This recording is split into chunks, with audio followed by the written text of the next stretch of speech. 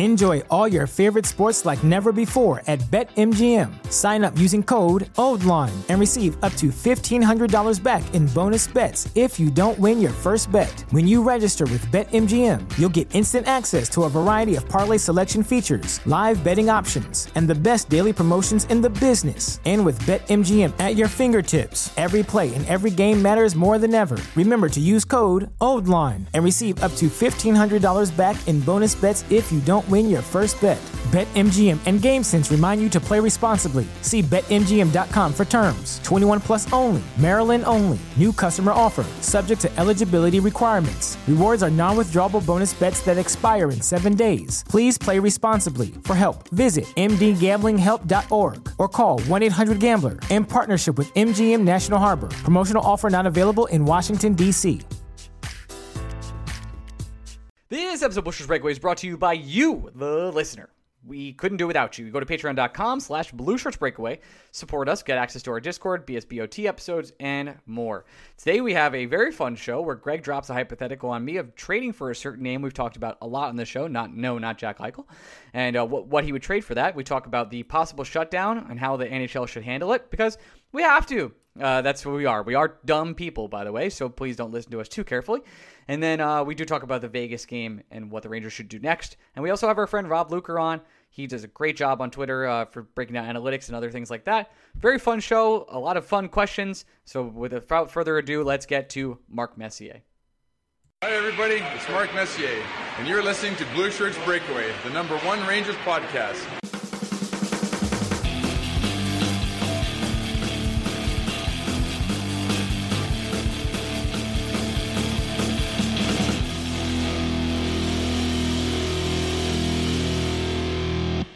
Hey, Blue Shirt Breakaway fans, welcome to the Week of the Blue Shirts Breakaway. I am your host, Ryan Mead. I'm here with my co-host, Gregory Kaplan. And Greg, say hello. Could you imagine the scenario? It would. Let me put it this way, Ryan. Let me see if I can thread this needle in the wording. Sure.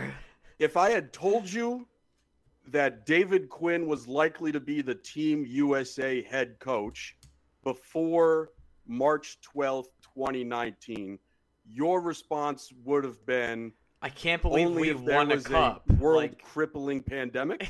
Wow, I can't believe things worked out so well when we won the cup 5 years in advance. Like, that's incredible that David Quinn did that. It's the only way I can see him being the Olympic coach, right? If you told me in March of 2019 that this is the world we'd be living in December of 2021. Oh, God. Boy, I might have changed some decisions in my life, to be honest with you. But here we are, recording a podcast about the New York Rangers. There is a shutdown currently. As of right now, 6:49 p.m. on a Monday night, as Greg and I record this, there was rumors that there might be a league-wide shutdown. As of right now, there are only 7 games left before the Christmas break. To me, Gregory, maybe you see this different, I don't see what the point of playing those 7 games are until they figure out the rules and how they're going to be moving forward. It's been a really strange situation for me because I don't really know what the option is. Round 1 of COVID and shutdown, I was like, all right, very pro shutdown. Obviously, we're going to wait for this vaccine to get ready. Once this vaccine's out, we can kind of get things rolling again. There was like all these precautions and everything, but the Omicron bad guy virus Cole thing seemingly is so goddamn strong and contagious that I really don't know how you move forward. I know the NFL is currently just going to not test somebody, or unless they have symptoms, they're not going to test. And I when I first read that, I was like, this is the dumbest thing I've ever read. And then like a day later, I was like, I think this might be the only way. And I'm really struggling with that, and I think you are too.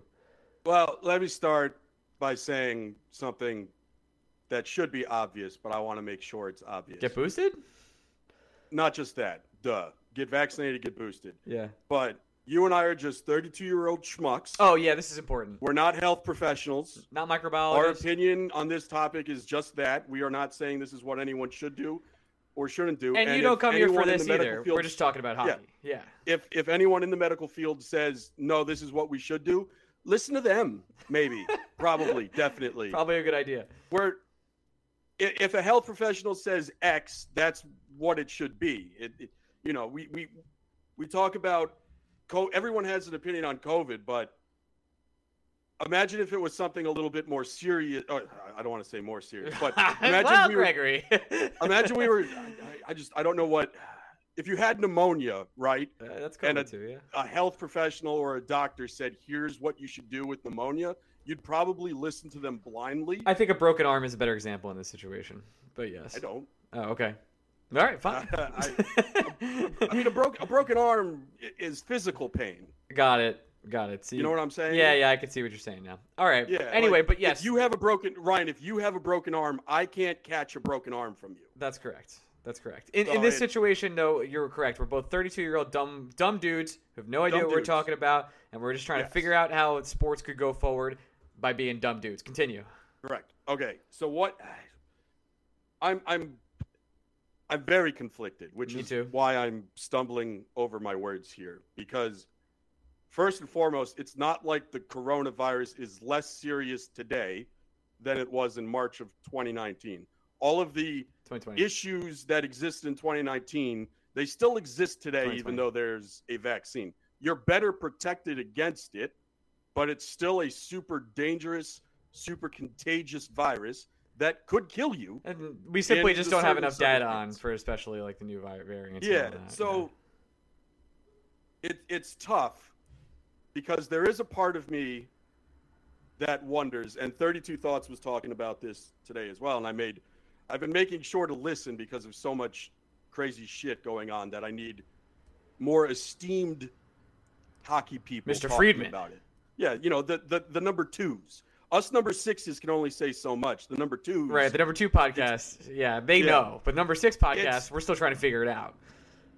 It's difficult because if you shut down, right? Yep. The question is, all right, if you shut down, are you allowing the players to spread out, to leave, to do whatever they essentially want to do for the holidays, which seems counterproductive if it comes down to we're trying to limit exposure. So you're not having players expose other players, but you're not limiting how players could possibly get exposed. And I think it's also important that we are talking about human beings. I know we're saying that we want these guys for about 60, 70 more games this year, however many games there are, to entertain us on a nightly basis. But if Igor Shesterkin wants to do something for Christmas, I don't feel like the guy to tell him, don't. You know what I'm saying? Yeah, I agree. And I don't know. I don't know. The problem with this variant is with enhanced protocols, it doesn't seem to matter. Yeah, it's kind of 5 times as contagious as the most contagious virus of all time.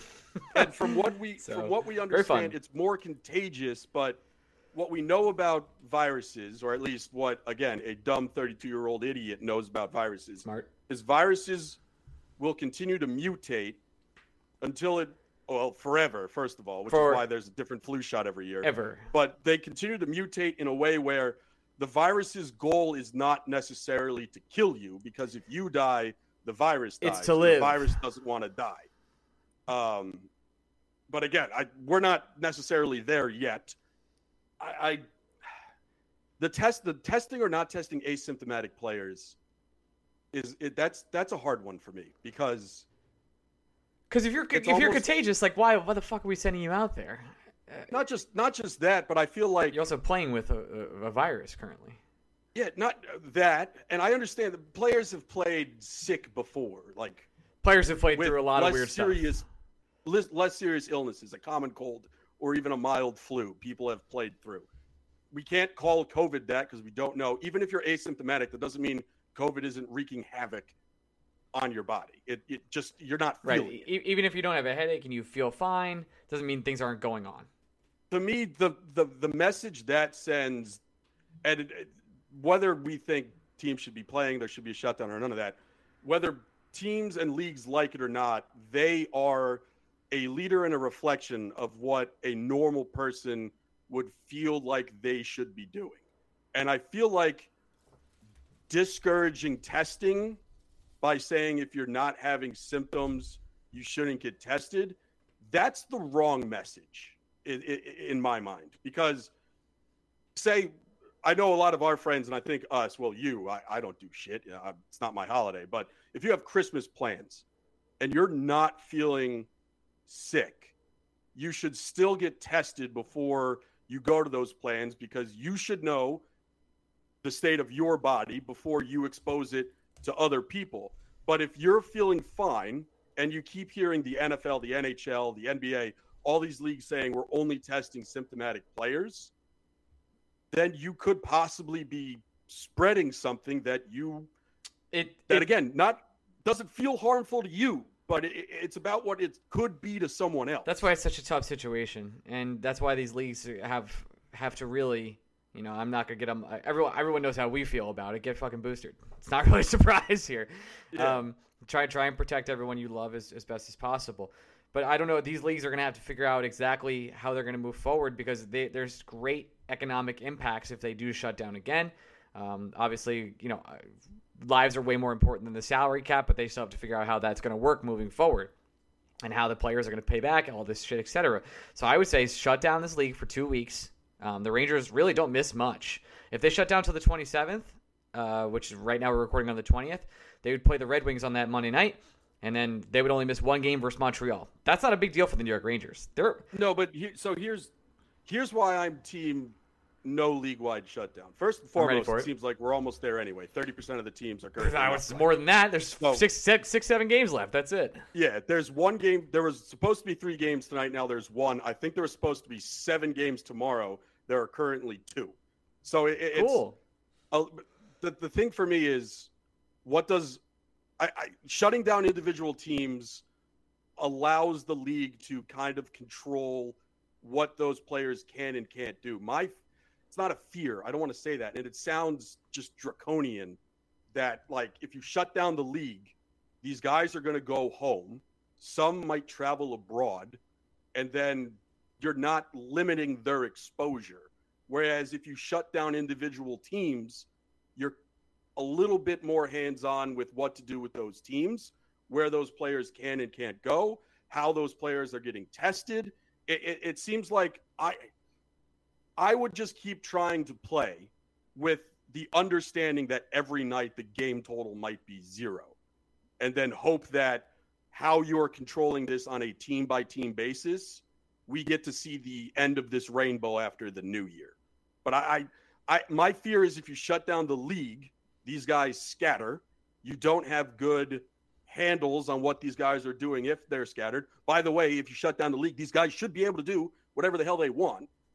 The guys should really be able to do whatever the hell they want now and just understand the risks that are involved with that. Like any of us. When I leave my house, I understand what situations I'm putting myself into. And it's a social contract I'm making with myself. I think hockey players should be able to do the same thing, essentially, but I will, from a league control standpoint, I think it might be easier and less complicated for the league to continue to do it game by game. And then you get to the new year and you just pray that this wave is short and essentially quick. It sounds terrible to say. We're just running out of players to be sick. I know. There's horrific. Really 110 players are already in COVID protocol. So, unless we don't know how reinfections rates work. Omicron is only a month old at this point. So we have no idea how that works. And but if it works like any natural immunity protection from before, plus boosters, plus vaccines, plus taking care of yourself and all that treatment, we're just going to hope the league gets back to healthy very soon. And I got to say, instead of letting asymptomatic players play, what's the harm in just letting those players sit for 3-4 days and get to a point where they're not highly contagious anymore? If they're feeling fine, it's not the end of the world to just let them chill. We've had the Rangers played 6 games in 9 days. It got bashed over our heads over and over again by MSG as a possible excuse for why they were looking sluggish towards the end of that stretch. This isn't the worst thing in the world. I understand people wanted this break to happen for most players during the Olympics. First of all, we made the David Quinn joke. The David Quinn joke exists because the playoffs, the Olympics, not fucking happening. No, it is not, dude. Super. Can you bet on if they're happening or not? Because I'll put a good amount of cash. Off the board. It's off the board. There's no way. Well, the Olympics themselves, or just hockey, NHL participation? The Olympics. No, the NHL is not going. The Olympics will happen in some shape or form. Yeah. I would think they are going to happen. There's too much money there in general for the Olympics and all that shit to not go down. You're not wrong there. NBC Sports is still a channel because of the Olympics. Once the Olympics are done, they're no longer a channel. I want to make this clear where I am very concerned about everybody's health, but also just need Olympic biathlon back in my life. It's very important to me and only me. Yeah, I'm not saying that I am in about week. I haven't had to work a day since September 30th, and we're well past the point where this time off has been fun and great. I am fucking bored. I'm saying there have been 2 days where I've sat down on the big TV, put on Peacock, and saw that they had replays of biathlon. And the replays are great because, Ryan, there is no commentary. It's just dudes skiing and shooting, and you have to figure it out on your own. Actually, that sounds way better. It's amazing, and I now am prepared to gamble on Olympic I do biathlon. like how this podcast has really been diverse. I had an ad meeting earlier, and they were the person I was speaking to was like, hey, so do you guys only talk about the Rangers? I was like, no, trust me. Everything gets covered. Yeah, I should say on the DraftKings Sportsbook app, when you download it and use promo code BlueShirts. Blue Shirts? I will be seeing if they have biathlon lines. Okay. That is 1,000% happening. Very interesting. All right. Yeah, so let's just, to wrap this up and then get into our two other just quick topics for today before we get to our guest, Rob Luger. We're going to talk about seventh defenseman for sure. Let's just see how these next 2 weeks go. Let's handle it game by game. Let's see if they I don't know if they're going to mandate anything with the booster or anything like that, but the NHL pretty much did the first time mandated a vaccine. I would be curious to see how they handle it this time. And then, they have to set a plan and then stick to it. And obviously that plan could change depending on the new information that comes out. But all these sports leagues, every single league, bro, the NFL, the NBA, the Premier League, everybody has to figure out what the hell is going to go on here. Not baseball because there are no players currently. There's no baseball. They have no faces. Hey, Buck Show out there. 3 years. Let's go. We'll get to that later at the end of the podcast. You're stuck. We're going to have to do it at the end of the podcast after Rob. Just deal with it. Yeah. But I'll say this more importantly than what the NHL or professional league should or shouldn't do. You, our friends at home listening to us for some reason, all I ask, if you have holiday plans, there's no harm in just getting a test. More than likely, you'll be negative and things will be good. But at least know before you go. That's all I want. If you take anything away from this podcast, I'm sure I'll say something stupid later. Yeah, we say dumb shit all the time. Just no harm in getting tested. I got tested the other day. It took less than an hour. You can actually pick them up at CVS, and they're right now at least in most areas relatively cheap. I think we got a box back when we got COVID the second time. Very fun in August. That was like $20, and it was 4 tests or some shit. It was awesome. 15 minutes. I literally COVID wasn't never awesome, never got out of my car. It was completely drive-through the entire time. Never had human interaction. It was perfect. Yep. Cool. Yeah, so do that. We're not trying to preach to you. We're just trying to help you out because you're literally our friends. You can yell at us on Twitter and tell us that we're libtards or something like that. Yeah, okay. I need you to keep listening to us, which means I need you able to listen. So stay healthy and alive. Please stay with us. All right, let's get to the Vegas and the Rangers. Jack Eichel was supposed to be a Ranger. Let me cut you off right there. Yes. It was free money. Oh, dude. My dude. It was the freest of money to bet Brett Howden plus 500 to score a goal. To score anytime. Anytime. Not first goal, not last goal. Oh, first goal, Ryan, first goal of the game was over 14-1. Oh, I wish we bet it just for the content. I bet it. I don't know what you're talking about. No, I mean, I wish I put like a good amount of money on first goal with Brett Howden for just the content. It would have been worth it. I wish I bet. First world problems. I'm going to complain about placing a $20 wager that paid me 5-1, so I made $100+. Yes. I'm upset I didn't just call it a podcast expense and drop. Honestly, Greg, if you would have texted me and been like, this is a marketing expense, I'm doing it, I would have been like, yes. Let's run it. Brett Howden scoring, and not only that, his game score was higher than, I think it was 3.60, which is Kakko's game score this year. The highest one was 3.56. Brett Howden had the most insane game I've ever seen him have, period. And I don't know, it was just the biggest revenge game of all time. Congratulations to the Man Rocket. He can get it, etc. Oh, he can get it, buddy. Yes. He got me money. He did. So the Vegas Golden Knights and the New York Rangers, the second period for the New York Rangers was one of the most dominant periods for the New York Rangers all season long. The first and third, not so much. Can you honestly think of a period where the Rangers played better than that second period? Not this year.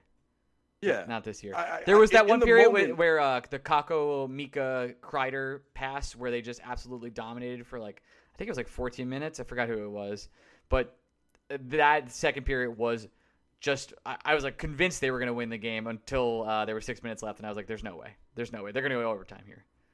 Other periods they've looked dominant for very significant stretches. The game you're talking about, I think that period started slowly, and then the Rangers decided, we're just going to be the best hockey team on the ice right now.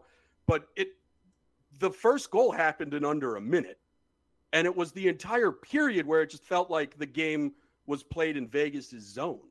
It was incredible, and I said it at the time when Vegas tied it up, and I still kind of feel this way, where you can't be angry that they got the point, because I do get the vibe with how the Rangers had been playing up into that game that we all, before the game started, would have made just a handshake deal where if we could guarantee you a point, win or lose, you would have just taken. You would have had to, point. Especially because there was no Igor and no Panarin. Right. If you're missing two of your best three players, you're probably going to sign up for a point at the end of it. But the way listen, the first and third were not good. The third especially was a rough time for the New York Rangers. They were just looking sluggish, and the fact that it was just 2-2 still a good thing. So you sign up for the point. But where they were and how they were playing in the second is just so disappointing to bring it into the third there. And unfortunately, that's what happened. Now overtime was also bonkers, out of this world insane. I saw all the threads last week that was 3-3 overtime's actually boring. Well, guess what, nerds? It's not. It's not. I'm sorry. And especially 3-3 overtime ended, and all MSG did was Sam forgot how to speak, and because he was just used all of his abilities and powers on 3v3 overtime. He's getting up there in age. God bless Sam. He said on Vince's podcast he wants to do it for many more years, and I think he should because he's my granddad. But they just panned to Adam Fox on the bench, heavy breathing, for 1 minute and 30 seconds. They didn't cut to commercial. They did no in-screen ad. It was just Adam Fox, a close-up of his face, heavy breathing for 1 minute and 30 seconds. And it was beautiful. And unfortunately, the shootout absolutely stinks sometimes. And that's most times, to be honest. And that's how that game ends. Oh, every time. The one shootout this year when it went to 7 players was insane. It was great. Sure, I was in the building for that, and it was great and good. But it's just such a fart after 3-on-3, because 3-on-3 is electric. It's just it's cocaine. It is. I don't know how else to describe it. It's fucking nonstop adrenaline, where even when you cycle back, all it takes is for one player to be a half inch out of position, and then the rush is back on. I'm begging for 10 minutes. 5 just feels too short. It does feel too short, and that enables. I did see some of the arguments that people were making how to change it. I don't mind the idea of saying you can't bring it past or back into the neutral zone and back into the middle ice once you've brought it in, so you can't reset. I don't know if that's a way you can keep it. It's already insane, but I guess teams are just trying to game it where you win possession and then just hold it for the 5 minutes and then go to a shootout, and that's lame. Trying to improve 3-on-3 overtime is like saying, I could give you $5 million right now, or I can give you $5 million in 20s instead of 100s. You're not really fixing a problem, because there really isn't a problem. There's no problem. The problem is that this eventually goes to a shootout. If you take that away, I think overtime would, to me, honestly, just make it untimed. Make it that sudden death. Someone has to score. There will be a winner. And if you don't want that, honestly, make it 10 minutes and No, this is when we get back to ties have to happen. They have to. Okay, but if the goal is to keep overtime amazing, I either have to take, if you want ties, I think you take overtime off the table entirely. No, can't do it. Got to do 10 minutes. 10 minutes overtime, and then if nothing happens in the 10 minutes overtime, but we go to a tie. I think if you make tying possible, I guess if tying's possible, it can't be 2 points, 1 point, right? It has to be the 3-1 0 structure. Yep, that's where I would go. 3-1. Yeah, because then if you're guaranteed the 1 point already, and all you're trying to do is prevent the other team from getting 2, I think overtime could become just lazy possessions where one team is trying to just sit on the puck and not really pushing up the ice. But if it's a 3-1-0 and there's actual stakes for you losing instead of just getting the loser point, yeah, then we're fine. But we all know, or you and I at least know, that NHL is not creative enough for that. But that's neither here nor there. There's one critique I have of the Rangers, specifically in overtime. If I see Barclay Goodrow on the ice one more time in a 3-on-3 situation, yeah, not good. What's the point? Like, what are we doing? Why? Barclay Goodrow, a great end of game 5v5 player, great fourth liner, all that. 3v3 where it's a skills competition, no thank you. Yeah, I don't quite fully understand why teams, but specifically the Rangers, would feel the need to even, like, it seems like every team wants to do one center, one winger, one defenseman. In 3-on-3, someone smarter than me is going to have to explain why it wouldn't just be cool with 2 wingers and a D. What would prevent me from Panarin, Kakko, Fox, or Trouba, Lafreniere, and Kreider? Like, what prevents that? What benefit do I have? The ice is so open that it's kind of positionless hockey anyway. Yeah, I wouldn't mind Trouba, Kreider, Kakko, something like that. Or there's a lot of weird mixes you can just have. And I wonder what the most optimal would be. I understand Hedl was playing wing that game, but just call him a center and let your 3 overtime centers be Zibanejad, Strome, and Hedl. Why is Goodrow on the ice at any point in time? Hedl was he did miss a possession there, and we'll talk with Rob Luker about the Hedl going to wing situation, because I have a feeling he has some feelings about that. But Hedl had a little bit of a rough game, and listen, he's got to adjust. He's still trying to figure out. He's kind of getting pushed around from wing to center, back and forth with Gallant. The quote today was... Not just that, but we forget he's, 21 still? Yeah, something like that, 22. And he pretty much said to Gallant what any hockey player would play. It doesn't matter where you put me, I want to play. Surprise, hockey players, everybody. All right, now that we've gotten through that, we want to do just... You want to save the hurdle question for Rob, too? We'll just do some 5 stars real quick before we get to Rob? Let's do... I think the hurdle hypothetical is worth you and I talking about it, because I think we're going to disagree. We will, because there's no way I do it. You asked the hypothetical in our Discord, Patreon, blah, blah, blah, blah, blah, blah, blah, support us. All right, so you asked the question there, and it said, Rangers trade for Hertl, but Hertl is guaranteed to walk at the end of the year. Do you include Othmann to make a deal happen if you know you're only getting Hertl for February to the playoffs? I'm assuming you asked this because I think you would, and there's a 0% chance Ryan would. Yeah, I would in a heartbeat. There's no way. There's no way I do it. The reason I asked the question is I've made this point in passing, but I think it deserves a little bit more of a serious conversation, considering where the Rangers are in the standings and what we think this team is capable if Shesterkin and Panarin are healthy at the end of the year, which you have to assume they will be, because we're, blind believers. We've lost the forest through the trees a little bit. Brennan Othmann, however he develops, and it seems like he's having a great D+1 year. Everybody's very excited. The timeline is always talking about him. That's great and good. I'm happy. I always like when my team's prospects are doing well.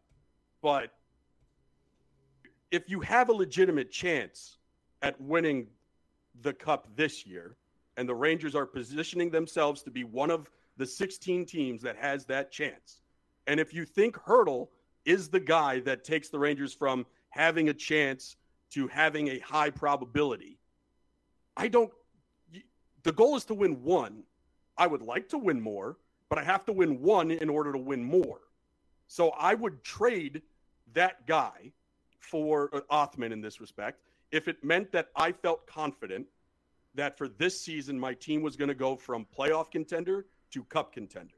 That doesn't apply to just Hertl, but I use Hertl because he's the guy that seems to be the apple of everybody's eye more than anybody else. Like, this isn't a conversation we have about a guy like Kessel. This isn't a conversation we have about a guy like Yarncrook. This is a guy where You're trading for the best dude available that we think will be available.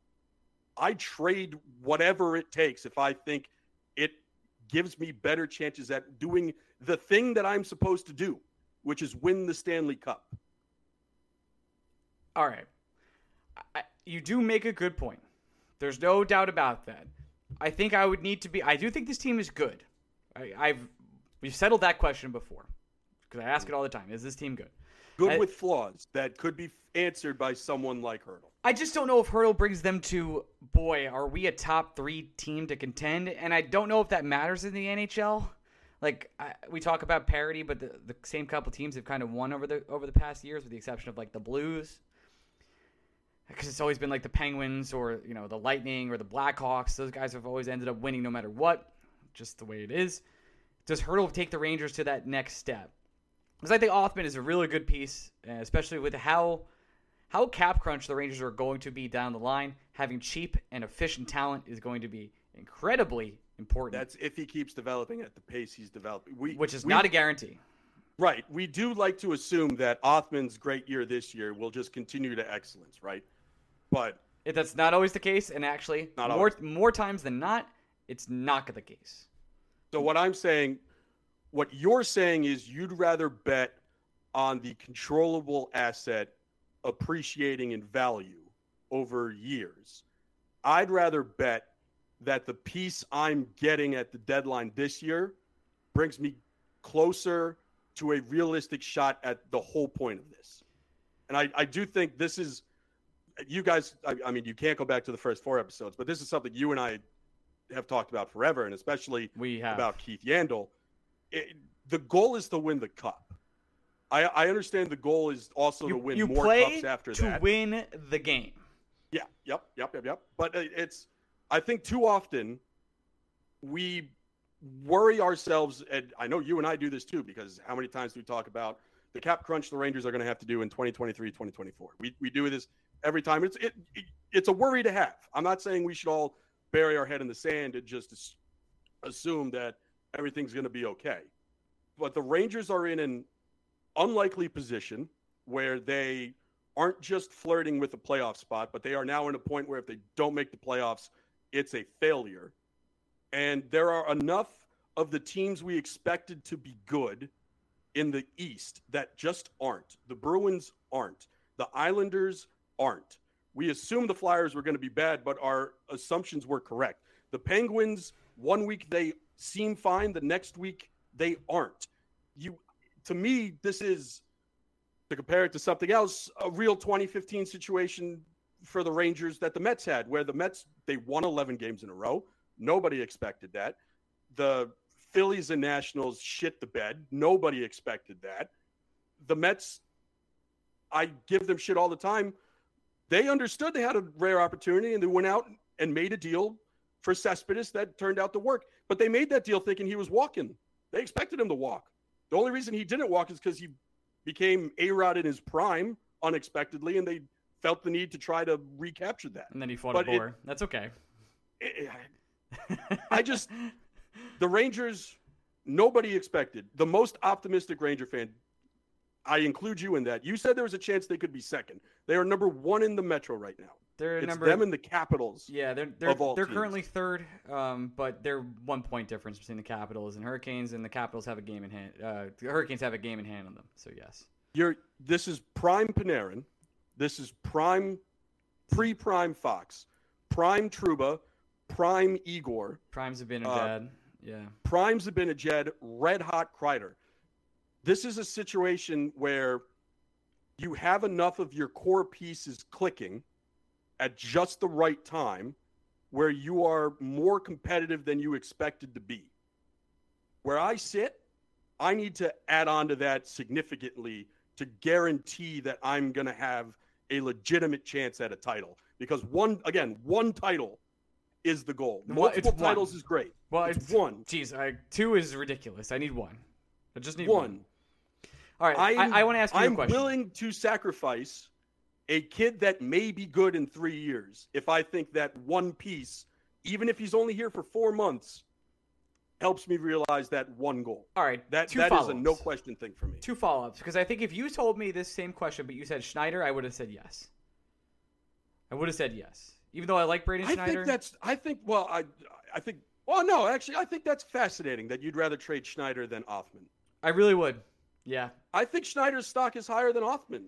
Schneider's closer to being an actual piece. Schneider is less of a dream than Othman is. He'll probably be a top 4 defenseman in the NHL, which is extremely valuable, period.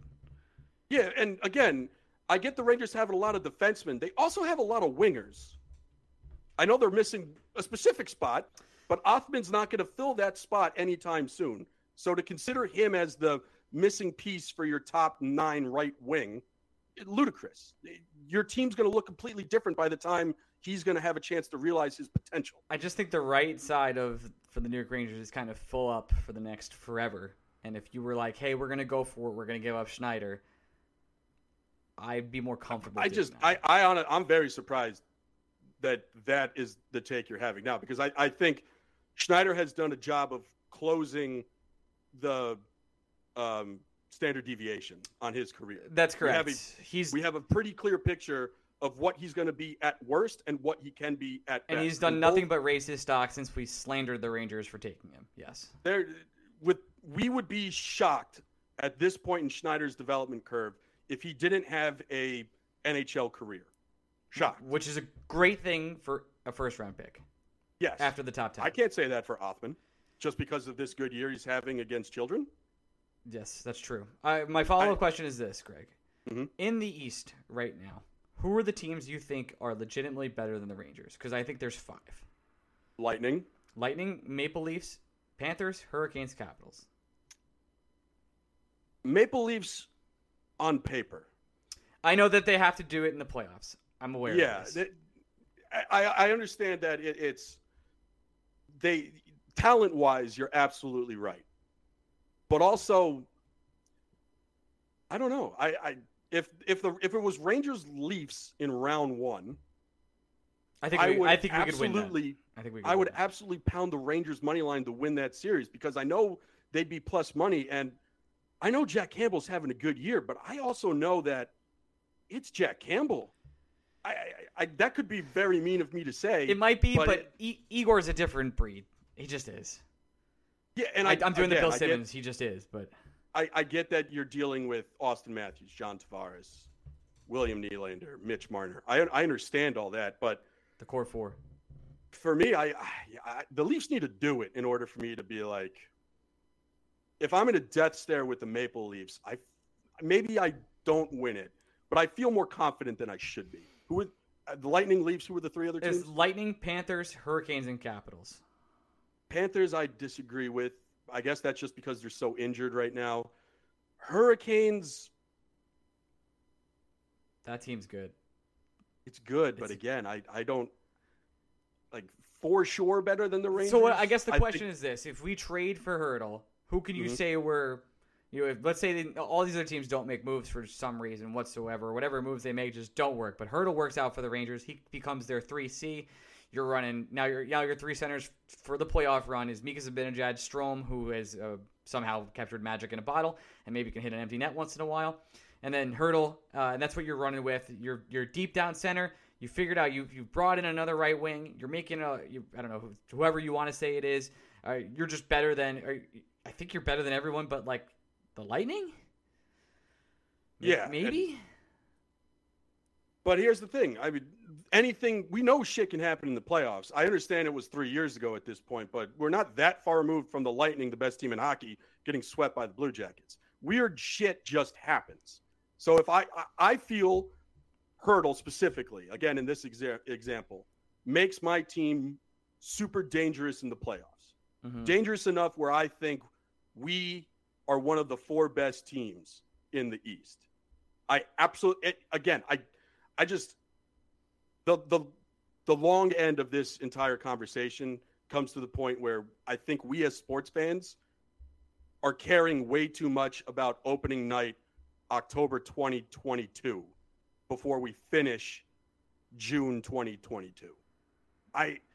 It's not the end of the world if players walk. I understand it's not ideal, but my goal is to make my team as best option of themselves as possible to win the Stanley Cup. I don't care if I make the playoffs, what my team is going to. If I'm down 1-0 going into game 2, my thought process is not, boy, I wonder what this team looks like on opening night 2022. I'm in the playoffs. So now I want to make sure I've done everything I can before the playoffs have started to make my team as best as I can. And again, if the Rangers were a fringe contender, if the Rangers were just middle of the road, this is a different conversation that we probably don't have. But the New York Rangers are in a position that none of us expected them to be in. And they are in that position all while masking some holes in their roster construction, which means this Ranger team that is currently tied for first in the Metropolitan Division is not a finished product and nowhere near close to being perfect. So I can improve on this all while already being gifted this cushion that I didn't expect to have. Yeah, I know. I push all my chips in at that point. You're sitting on pocket aces, and you at some point you have to make an aggressive move. Otherwise, if the goal is just to be competent for 10 years and have some good seasons but never have a bad season, it's great and good. The goal is to win a championship. And I'm willing to pay a price, a significant one, for that championship, especially if it's just a lottery ticket that I value. But at the same time, you can't tell me today to my face for sure that Brennan Othmann is going to have an NHL career. It would be a little surprising if he didn't, but the percentage chance of it happening is not zero. Boy, so and it's not like you're giving up, and I like Othmann a lot comparatively to when they drafted him. I admit the trade wouldn't be 1-to-1, but if Othmann's the centerpiece of a deal for an expiring contract, I don't even think it's another first-round pick that you have to add into there. I agree. It's probably just him and one other little thing. And maybe a conditional pick that could be a first, where you're telling the Sharks, if we make a certain round, it's a first, like the Rangers did with Zook. Yeah, if we win the Cup, you can have the first. We don't care. It's a really interesting thought experiment there, Greg, because I don't know why, but my gut says I'd rather trade a Schneider. It just does. As crazy as that is. And right away, cause I just think that right side of the New York Rangers is just locked up for the next 6 years. So your main problem with this hypothetical is not the lottery ticket for the sure thing that the sure thing's going to walk in 4 months. I hate that. I know hate you do. That. The Keith Yandel conversation we had was our first big debate. It's when they let Keith Yandel walk, but they were not good enough to make any noise in the playoff that year. They were just trying to prop up a weekend at Bernie's situation for the New York Rangers that were going deep in the playoffs the past couple of years. It just did not work out. The magic was gone, and they just let Keith Yandel. They got a fifth for him or something like that, but they probably could have got a first at the trade deadline, and they refused to do it.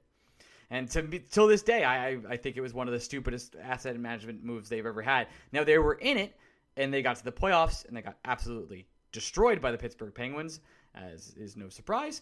But in this situation, just not capitalizing and just pushing down I don't know. To me, if the Rangers were better at 5v5 this year, if they seemed like... Yeah, but again, that's a problem that can be corrected with the right move. Right, if Hertl comes in, you're saying the 5v5 likely gets a lot better. It's hard to imagine it getting worse. Can't really get worse. I'm just... it's a really tough situation.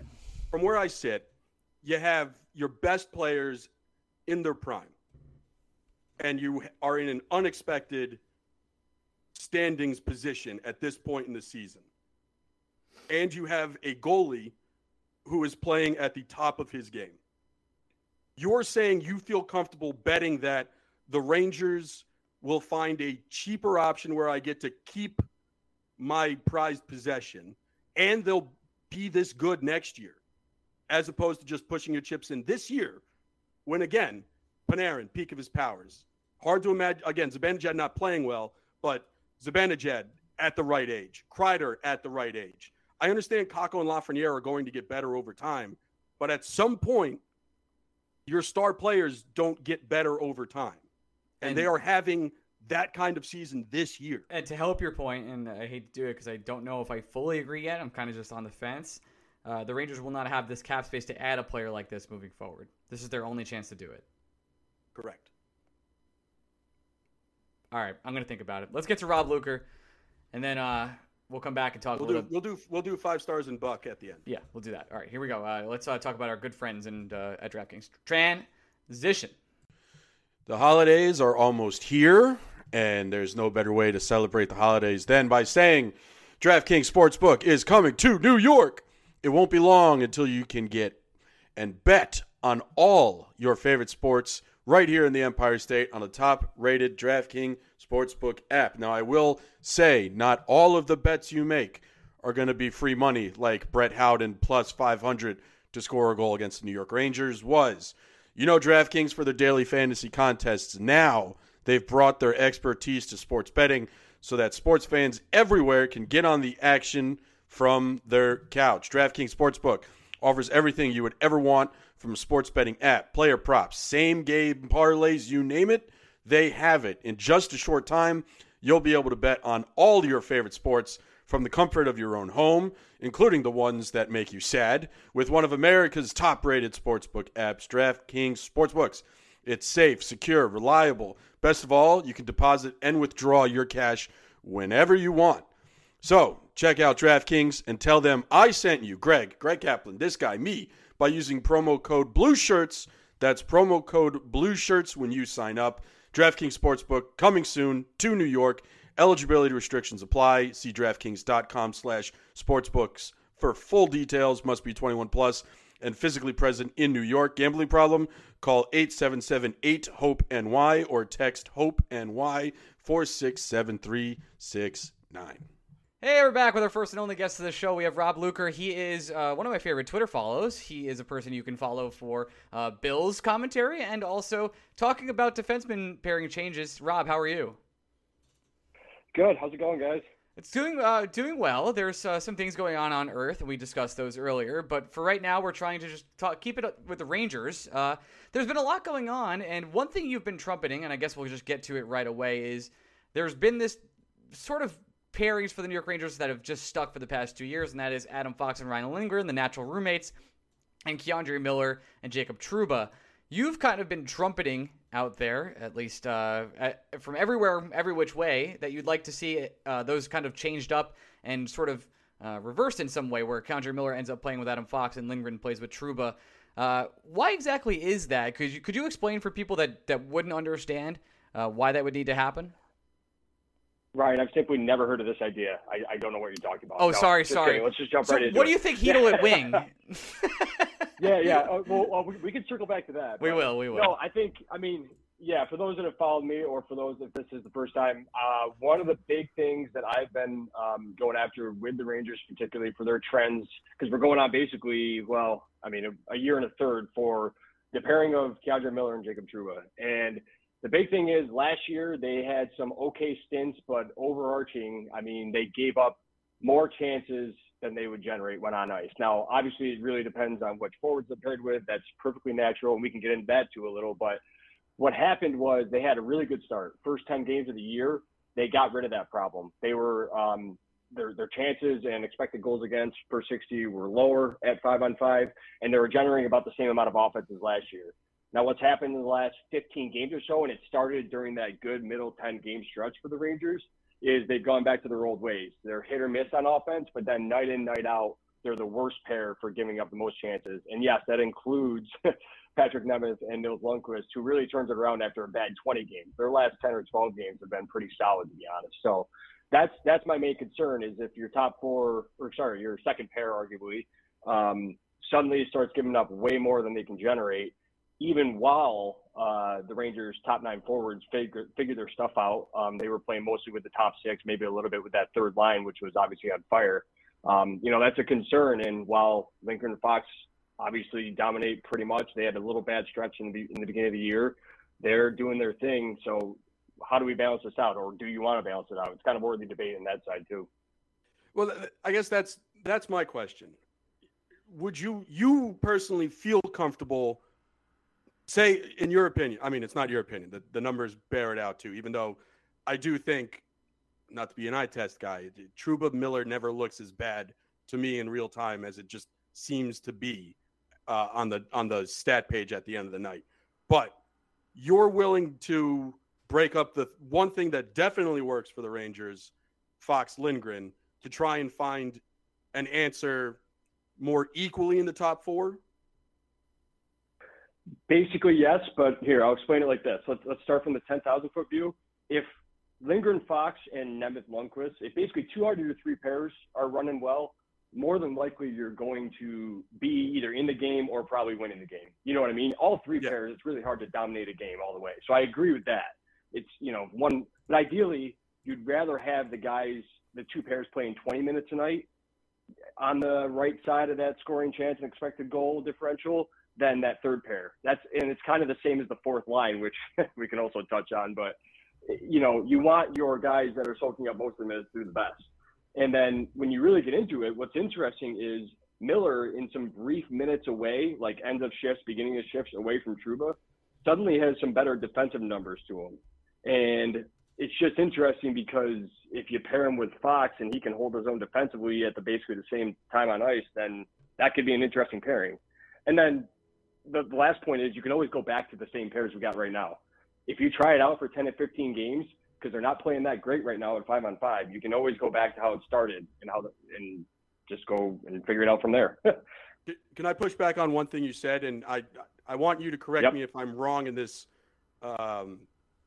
this thought process. You're saying Miller, essentially away from Trouba at the beginning of shifts or end of shifts, seems to have better numbers. Isn't that potentially the case because wouldn't the Rangers in that moment more than likely have possession of the puck, allowing their defenseman to change in the first place? Yep, absolutely. It's a very minute point. I mean, I just find it interesting just because I am, peeling these numbers away a little bit, looking for trends. But yeah, it's really nothing significant. It would just be interesting to see what it would fully look like away from Miller. So you would put Miller with Fox, and you would have Lindgren with Trouba, and you think Miller would benefit from this? How? Yes, I would do that. And actually the reason is because I think Patrick Nemeth there for a while, he's settled in. He's never going to play pretty, but he's done pretty well with Lundqvist lately in terms of, not really with Lundqvist. Lately it's been with Hayek, but he was doing better. And I guess the point is, Greg, that I would like to see Miller with Fox because I do think Fox can carry pretty much any other defenseman. I mean, he did just win a Norris. He should probably win another one. He literally is the best defenseman in the league. Yes. Keep going. And that's what I mean. And I think Lindgren can also complement Trouba in the sense of, I mean, Lindgren's skill is not necessarily in the offensive zone. He loves to wheel it around when he gets it. But, I mean, he steps up at the blue line. He tries to limit as many chances as possible. And to let Trouba roam, which we saw in his Winnipeg days, he did a little bit more of, could unlock a little bit of value out of that cap hit. I want to make clear that I'm not disagreeing, actually, with your opinion at all. So if these questions are coming off like I'm needling to a point where I'm definitely on the other camp, that's not the case. I like your thought process, and I'm just pushing you in the direction, just genuinely curious guys doing our own research. That's what kids do these days. Do your own research. Yeah, you got to do your own research. Yeah. No, I mean, I get it, and it's been a year and a half, so it's just a matter of. My big thing is, if they do try it, it'll probably go horribly, and I'm gonna have to eat crow. It is what it is. But they can always go back to the pairs as is now, or they can get real word and move Nemeth or Lundqvist around, and then we get into a real wild card situation. Or they can move Hayek up. I mean, you haven't even considered that. I mean, after the stretch of games he's had, I mean, why don't we play him with Fox again? Remember those days? There needs to be more conditioning assignments. He needs to be well conditioned, but I think I'll just leave it at that. I think he needs some more shampoo too, and conditioner. He needs both. I don't think he's gonna have enough to stick in the NHL. It might actually seems like we'll get Jones maybe up soon. Who knows? With the situation with shutdowns and COVID players and Nemeth now in protocol.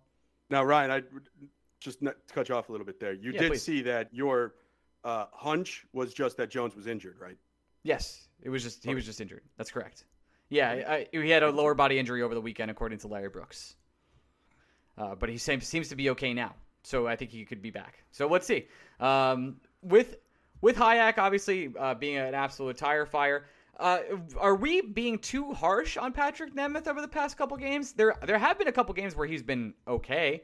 I thought he had some of his best games as a Ranger, but he is now becoming that sort of Mark Stahl beat 'em up stick, I guess. Are we being too harsh here, Rob? I mean, game to game, he definitely hasn't been the best. I think during that middle 14-game streak, and maybe it was just because the Rangers were playing some easier teams, and as a team they were playing really well. He might have benefited a little from that. So I'm in kind of both camps. I recognize that Nemeth overall has not played well, even with his good little 10, 12, 14-game streak there. He's not been what the Rangers need him to be. That said, I'm also not willing to completely give up on him on the year. I think defensive impacts are less in the game, but are pretty consistent year over year for defensemen that are pretty good at them. So I still think he can find his way. I don't think he should probably play more than the third pair ever. And a scratch or two might not help, especially if Jones comes up, because I think a lot of us would like to see Jones, especially if Nemeth Lundqvist suddenly go negative consistently. My question on Nemeth for you, Rob, is essentially, are we using, as a fan base, using Nemeth as a larger scapegoat because we just don't want to talk about how this team plays offensively at 5v5? I mean, possibly, and then it doesn't help that he gets paired with Hayek, who, I mean, even if it's still a pretty small sample, but Nemeth has been much better with Lundqvist, obviously, than Hayek already. So, I mean, yeah, that's pretty fair. The only thing I'll say to that for the team as a whole is this Rangers team is wild because they're average at best at 5-on-5, meaning if you take the whole year so far. But then if you include power play and shorthanded, suddenly they pop up to be a top 10 team in terms of expected goals and goal differential so far, which is obviously what they look like in the standings. Correct. And they're still trying to find that magic at 5v5 because they had it for a couple games. Things started to click, and now they're moving Hedl to wing in certain games. I think you've been a pretty big Hedl stan, correct me if I'm wrong, over the past couple years. He's kind of like always been a step away from unlocking that potential. Greg and I have been on the side of he probably is a wing, or at least the Rangers think he's a wing. Where do you think he ends up? I start with anything Filipino. Yes, I'm a big fan, but I start with the fact that he has, despite some injuries and everything along those lines, done everything the Rangers have asked from the start of his career, in the sense of he's got good underlying numbers. His time on ice is definitely firmly third line. He's never really gotten a consistent run in the top six, and you can debate whether he's deserved that or not. That's fine. But all he does is basically get on the ice, make the Rangers better in terms of shots for, expected goals for, scoring chances, all that. Now, he had a couple of years of some relatively hot shooting under 10%, and now he's below that. So, you know, can he actually get the goals that he should is a different question. But I'm okay with the wing idea in the sense of the Rangers need to solve the 5-on-5 offense. And if Hedl's going to make them better when he's on the ice, you know, let's get wild. Let's try some things. Otherwise, I do think he will eventually be either a really good third-line center on a deep team or a second-line center that could probably get some help from the wingers. Let's understand that the hypothetical I'm about to ask you involves the Rangers playing in the top 9 with only 8 players right now. But without scratching that trade itch again, paint me the Rob Luker top 9 you most want to see right now. Oh, man. Okay, fair enough. So let's see. I've been a big fan of Julien Gauthier so far. You know, again, maybe some shot percentage, meaning converting those goals issues, but let me cut you off, Rob. Maybe doing more than one move would really help. Well, yes. I'm a big fan of taking it straight to the rack, but you got to figure out also how to get it that last, foot and a half past the crease. So yes, that's kind of a big thing. But honestly, it's kind of, I don't want to blend it up too much right now. I'm a tweak guy. I don't like the full line blender, but so I would probably try something like Kreider, Zibanejad, Gauthier, Panarin, Strome, and then, I mean, assuming Panarin's back and everything, maybe Hedl on the right wing, something like that. I like Dryden Hunt down on the third line. I think that's probably how I would round it out. So who am I missing? Kakko. You're missing a guy by the name of Kaapo Kakko who you apparently have on your fourth line. Wow. Okay. Never mind.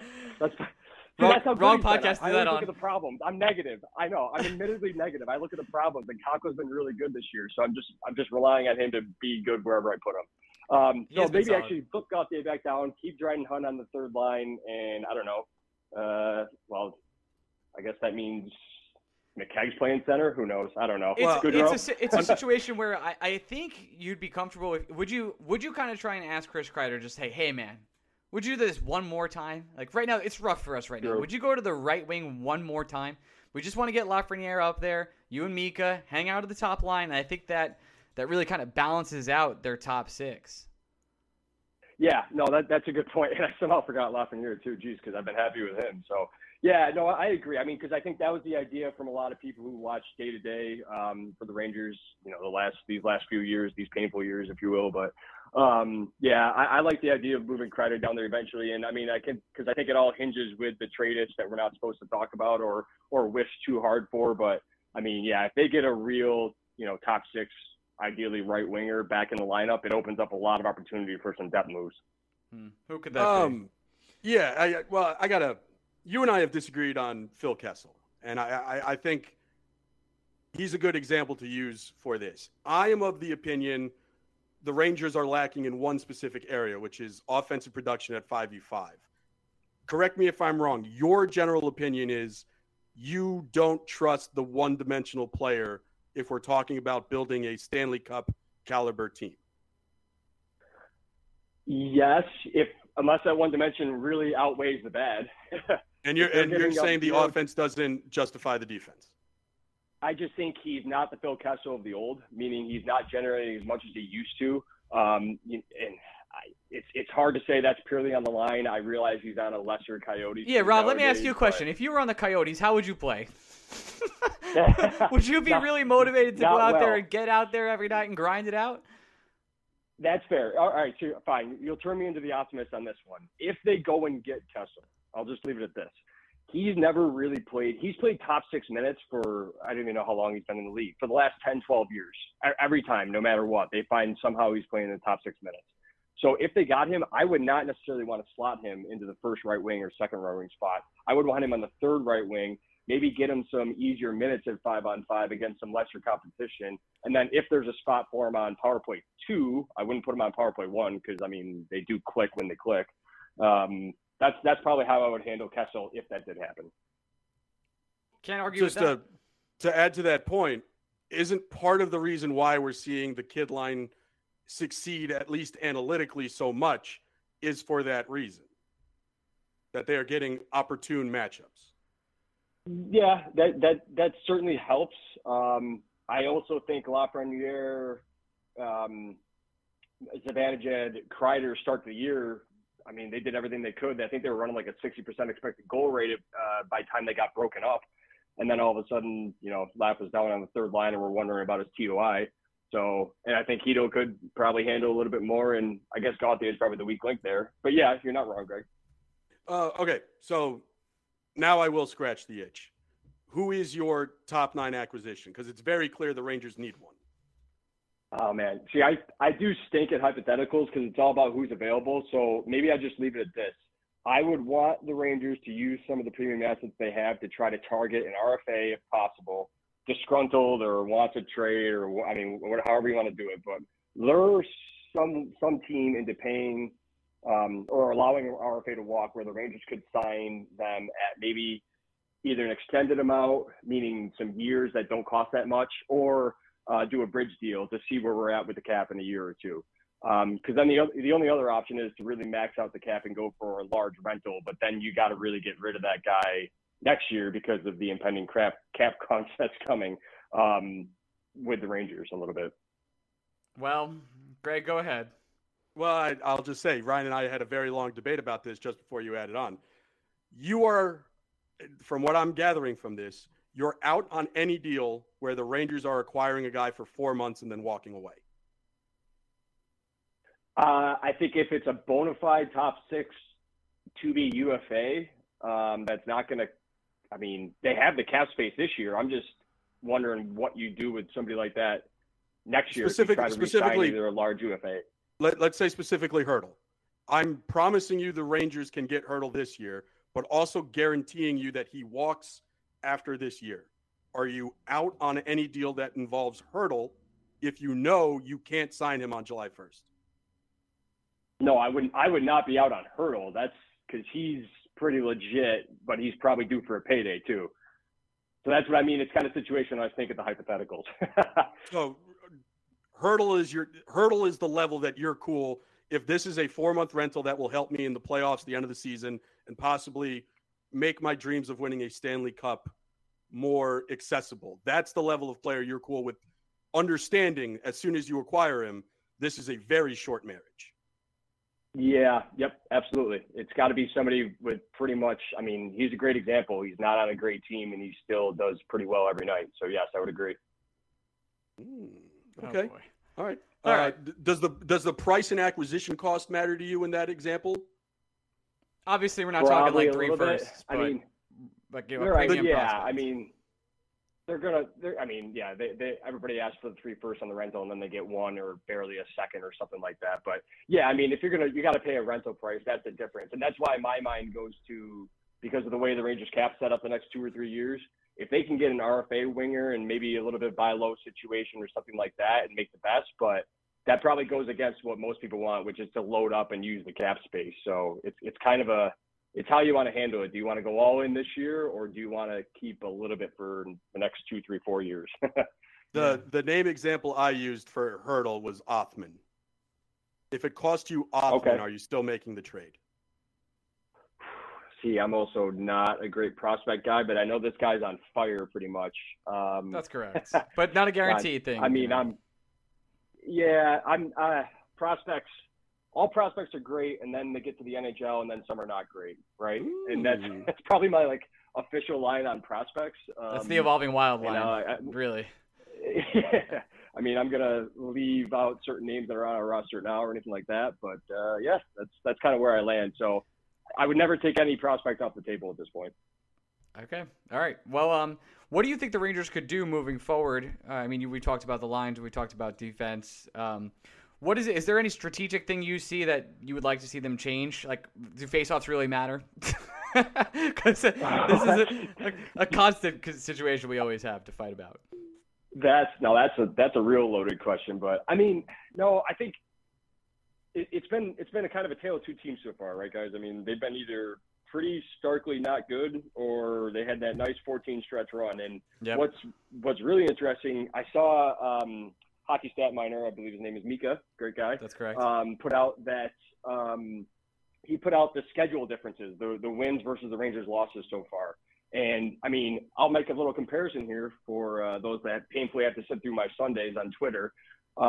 Bit like the Bills, they beat up on bad teams, then all of a sudden a good team comes in, and whether it's the lineup or that night, suddenly it doesn't go as well. And I mean, that obviously wouldn't bode well long-term for the Rangers' chances, but there's got to be something there because they're also hanging with some of the good teams during that stretch. And I just think that you got to focus on the offense. You got to mix up the lines, tweak them if you will. I mean, Stroman's been great this year. Zibanejad hit or miss. Kreider's been really good. So just try to take some. Kakwa's been really good. Take some of the strength guys, sprinkle them around, and ideally, hopefully, get some more depth relatively sooner here by January or February, and let it run from there. My question to you, Rob, is it possible that Josh Allen is just not good? Oh, my God. That's just absolutely – is it possible Buck Showalter's not going to be good? I agree. You're saying that as if my opinion is very whelmed on Buck Showalter. I'm not a baseball guy. I had to look him up before we even got on here. That's hilarious. Ask you, who is the I love that you loaded your gun with a bullet you thought would hurt me, and I'd be like, yeah, no, that's my point. I'm with you. That's fair. Who is even Buck Showalter in today's NHL? This is how long I've been not paying attention. Every NHL coach. Yeah, every NHL coach. Yeah. Buck Showalter is probably Gerard Gallant. Okay, interesting. All right, well then, best of luck to the Mets. Yeah, I like how you haven't answered the question. I like Josh Allen a lot, Rob. I do. I've been a big fan for a long time. All right, it's the Bills' problems this year are not Josh Allen problems. I will simply say that you cannot. Yeah, that's in bad faith. No, I'm not an NFL guy anymore. I've kind of sworn off the sport, but Josh Allen himself has been quite impressive. Obviously, last year, and I know he's had a couple not dud games, but. Not exactly a very Josh Allen-esque games. And his running game is kind of taken down a little bit too, right? When your offensive line performs like a D3 college in upstate New York, I mean, it's not pretty. So we got to give him a little benefit of doubt here. Awesome. You have to. I don't have to. Oh, Jesus.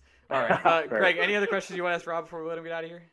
No, I think Rob, this is why I love having you on, Rob, because you always you take the math and you contextualize for me in wording that makes it a lot easier to understand. Yeah, you're smart guys for dummies, and I appreciate that about you. Yeah, I mean, I spend too much time at bars. So you got to explain to somebody, so it's pretty easy when you think about it like that. If you want to, appreciate you guys having me on. Of course, man. If you want to follow Rob, you can do it on Twitter.com, where he goes at rluker, Luker 12, Rob Luker 12, or rluker 12 rather, and you can follow and yell at him on the internet like you do, Greg and I. Rob, thanks so much. Thank you, guys. Appreciate it. Thanks, Rob. Talk soon, buddy. Hey, we're back. All right, want to thank Rob, wonderful guest, big fan of his. He's always been one of my most underrated analyst people on the internet when it comes to New York Rangers. Let's get to a little bit of 5-star questions. You want to leave 5-star questions, you can go to our Patreon Discord and leave them, and we'll read them on the show. That's kind of how it works. And as Ryan figures out how the hell to get to, I'm already on the page. I'm a dummy. This is from Mesa Spades. What would you consider giving up for Jakob Chychrun? I'm not sure I would want Jakob Chychrun. Even though Rob so eloquently earlier on the show stated that the New York Rangers do have a small top 4 problem, the problem isn't big enough to give up the assets to acquire Chychrun. Yeah, there's no way I'd want Chychrun, and it's not saying anything. He's like a bad player or anything. It's just don't think he fits. It would be if the Rangers had him, it'd be great. It's just you're adding a player that is enhancing a unit that's already pretty good. This is from Matty Jack, a legendary supporter. If you had to cover one team outside the Rangers based on this current season, what team would it be and why? I think the Golden Knights is an extremely interesting team to cover right now. You just want to talk more about Jack Eichel. You hate that we haven't talked about him for a while. It's been a long time. It's been a long time. Really thought he was going to do it. For me, I think it's the Ducks. Boy, that's a fun team this year. And I thought they were going to suck. I thought they were going to legit. They were supposed to be bad, and they are the opposite. And they're doing it in fun ways. Yeah, turns out Zagreus is quite the player. Who fucking knew, huh? In the East, I don't think I would want to follow, especially in the Metro. I wouldn't want to cover anybody. Atlantic, not really. I'd want to go out west. I'd probably want to cover. I will say the Bruins would be interesting just because every week we'd have an identity crisis on the show, talking about, you wish someone would tell you you're in the good old days while you're in them. Right. The Wild actually is a good one. The Wild's I'm angry at the Wild. You are? They've lost me money the last couple times I've bet on them. That's why then. All right. Question for Ryan and Greg. If you had to choose it to answer during an interview, fuck, marry, kill Zibanejad, Panarin, and Kreider. We have a similar one from oh no, that was just the person answering. Okay, yeah. Fuck, marry, kill Zibanejad, Panarin, Kreider. I'm probably marrying Zibanejad. I'm probably hanging out and in bed with Panarin, and I'm probably killing Kreider, and that hurts to say. I would only fuck Zibanejad and marry Panarin. I think waking up next to Panarin every day would be pretty cool. I would just smile. This is from Just Gypsy. Based on the cap situation and roster and contract makeup, has this season become the year? Free money to pay any rental? Okay, we really answered this question. Congratulations, Just Gypsy. We did 25 minutes on this. Willie, it's playoff times. Kincaid is the backup, and Igor is back in the saddle. Are there any teams in the Metro you would start Kincaid against for your division competition? No, Igor's healthy. If Igor's healthy, we're in the playoffs. He's playing 16. And I am Keith's agent. Igor will start.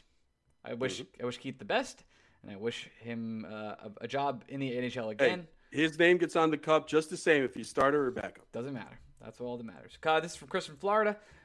Where would you rank this team in terms of best Ranger teams over the past 10 years?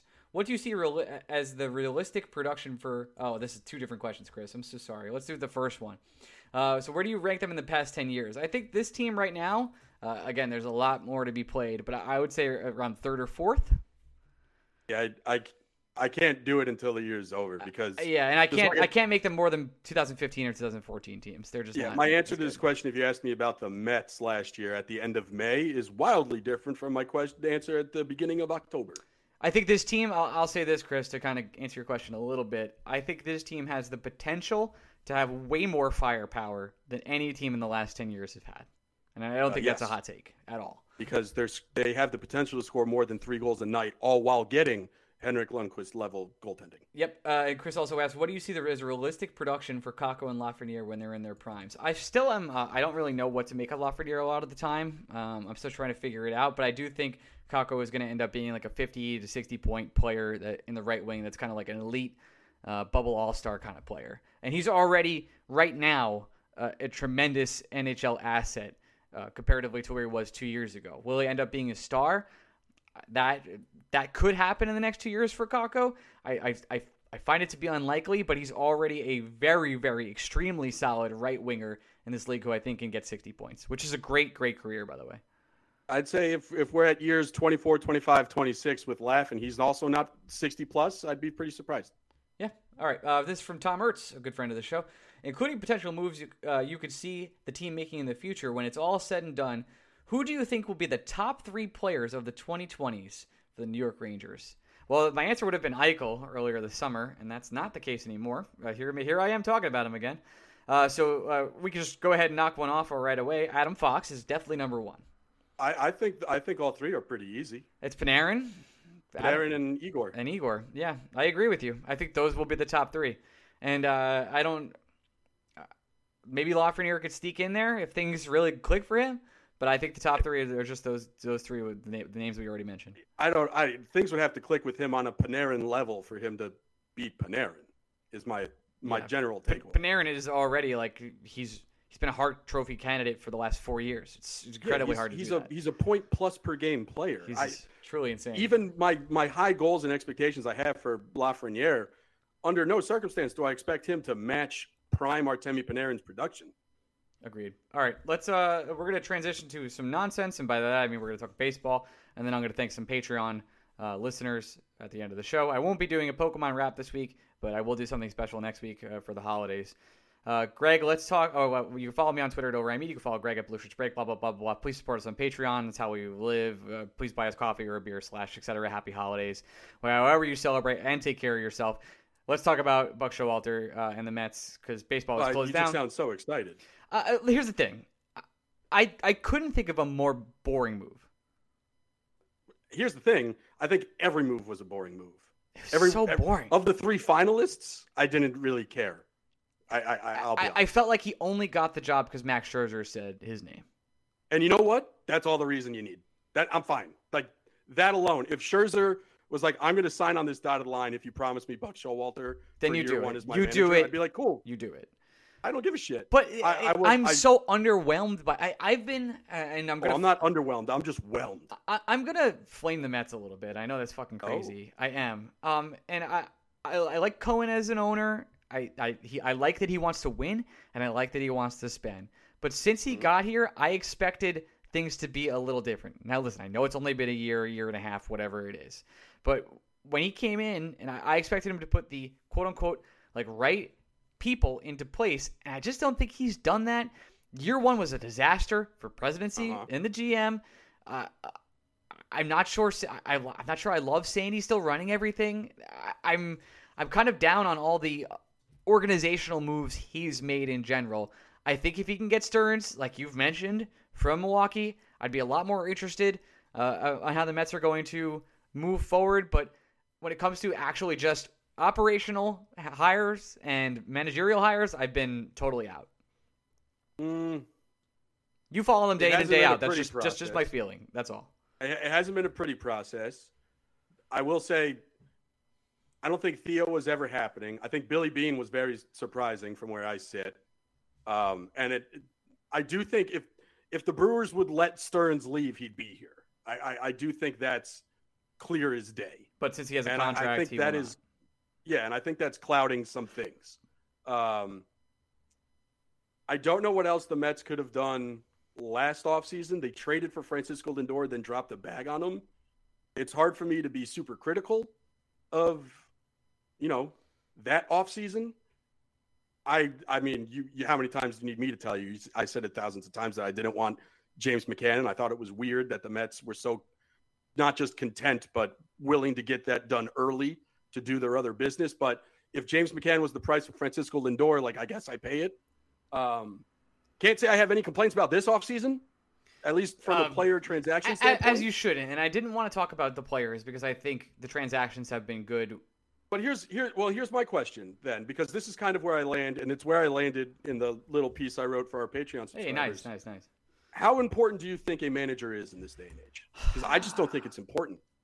I think it's important in some respects of setting culture and I know this is just man management. It's so old guy, but culture and building team chemistry is super important when it comes. It's man management. That's right? it. That's essentially what everything else a computer tells you to do. That's what Aaron Boone does, and Aaron Boone, I hate Aaron Boone. Sorry, Yankee it's fans. what everybody's complaints about Luis Rojas were actually complaints about Zach Scott in the process. I want to make that clear, and I'm not a big enough Luis Rojas stan that blah blah blah. I will say this: I'm whelmed on Buck. I'll be annoyed if the Mets just let Buck act like it's 1994 all over again. There are things that the Mets did well last year, like shifting, that they need to keep doing, that Buck Showalter generally has been against in the past. So that's a big test for me. I'm not too worried about whether Showalter leaves Zach Britton in the bullpen like he did for the Orioles in their big playoff push, because again, I think every pitching decision is determined before the game is even played. They just map out, here's what we're doing in X, Y, and Z. It's on a sheet, and you follow the sheet. That's what the Rays do. They have it. And it works. The Rays have everything planned out to the pitch. It's disgusting. Yeah, and listen, every bullpen move comes down to a reliever executing. We like blaming the manager for taking a guy out or leaving a guy in, but here's the thing. If the players perform, it's done. It's good. So I can't worry about that. There will be 6, 10, 12 games this year where something happens with the bullpen that I'm going to be annoyed with, and that's just baseball. I will say this. I think more than ever I am intrigued and give a shit about who the Mets bench coach is, because this does feel like a situation where the Mets want to identify an heir apparent, and they want Showalter to groom him, and I've heard the name Carlos Beltran enough to think that it's possible. Beltran's interesting. I think he should have been here in general in the first place. Well, he was, Ryan. I know. And from everything we've learned from that entire scandal, it seems like the Astros weren't the only one. They are cheaters, and they probably shouldn't have won the World Series. But it seems like there was a lot more we'll never know about, similar to steroids. And I don't think Beltran should have taken the brunt for that one. I really don't. So hopefully he comes back for you. Hinch is back. Cora is back. I don't understand why Beltran can't come back. And I honestly, let him be Buck's bench coach for 2-3 years. That's fine. Let him learn some of the whatever man management things that Buck Showalter apparently does to a T, where even the New York media loves the guy. Let him learn that shit from Buck, because I'm confident Beltran sees the game better than Buck Showalter. So I don't need him learning any of that shit. But the day-to-day operation of being a manager, if Buck Showalter is here to be a professor for 3 years, fine, whatever. But at the same time, the Mets should be on paper good enough where the manager doesn't matter. They have Jacob deGrom, Max Scherzer, Pete Alonso, fucking Francisco Lindor. Yep. This team, I could manage this team and it should win 90-plus games. If they don't, it's on the players. I don't know. I think that would have been the same case if Espada was the guy. I think it would have been the same case if, what's that guy's name? Quattoro? Yes. Yeah, cool. It's a dude. The players need to play. That's where I'm at. And I think the analogy I made with Rob is perfect. I see him as a Gerard Gallant. His X's and O's aren't going to be perfect. He's going to do shit that pisses me off, but the players sure seem to love him. And I think that's the perfect comparison. Agreed. All right, we're going to get out of here. I'm going to thank our Patreon subscribers. And thank all of you for sticking around. We'll be back later this week for BSBOT. I guess Wednesday afternoon that'll be up since there's no game this week. Something like that? Yeah, I was about to say, I'm pretty sure you'd want to do either Wednesday or Thursday, so you tell me what day you want to do. I'll talk to you Wednesday afternoon, my friend. We'll figure that out. Figure it out of time. All right, thanks, everybody. We'll talk to you soon. Bye-bye. Hey, all right, we're back. I want to wish a special happy holidays to all of you, no matter where you're celebrating. Please take care of yourself and spend some time with your loved ones if you can and be safe about it. Very happy to celebrate the holidays. I'm a big celebrate holiday guy, especially when it comes to the winter of Christmas. I own like 25 Christmas sweaters. There's a Blue Shirts Breakaway like rare edition Christmas sweater that has giraffes on it and menorahs and other stuff. Very, very cool. So I want to take this time. Usually I would do so. I'm going to start doing like more weird stuff at at the end of the shows. But I want to thank all of our Patreon subscribers, but especially the NHL Insiders group, where we talk about all the latest news and all that stuff.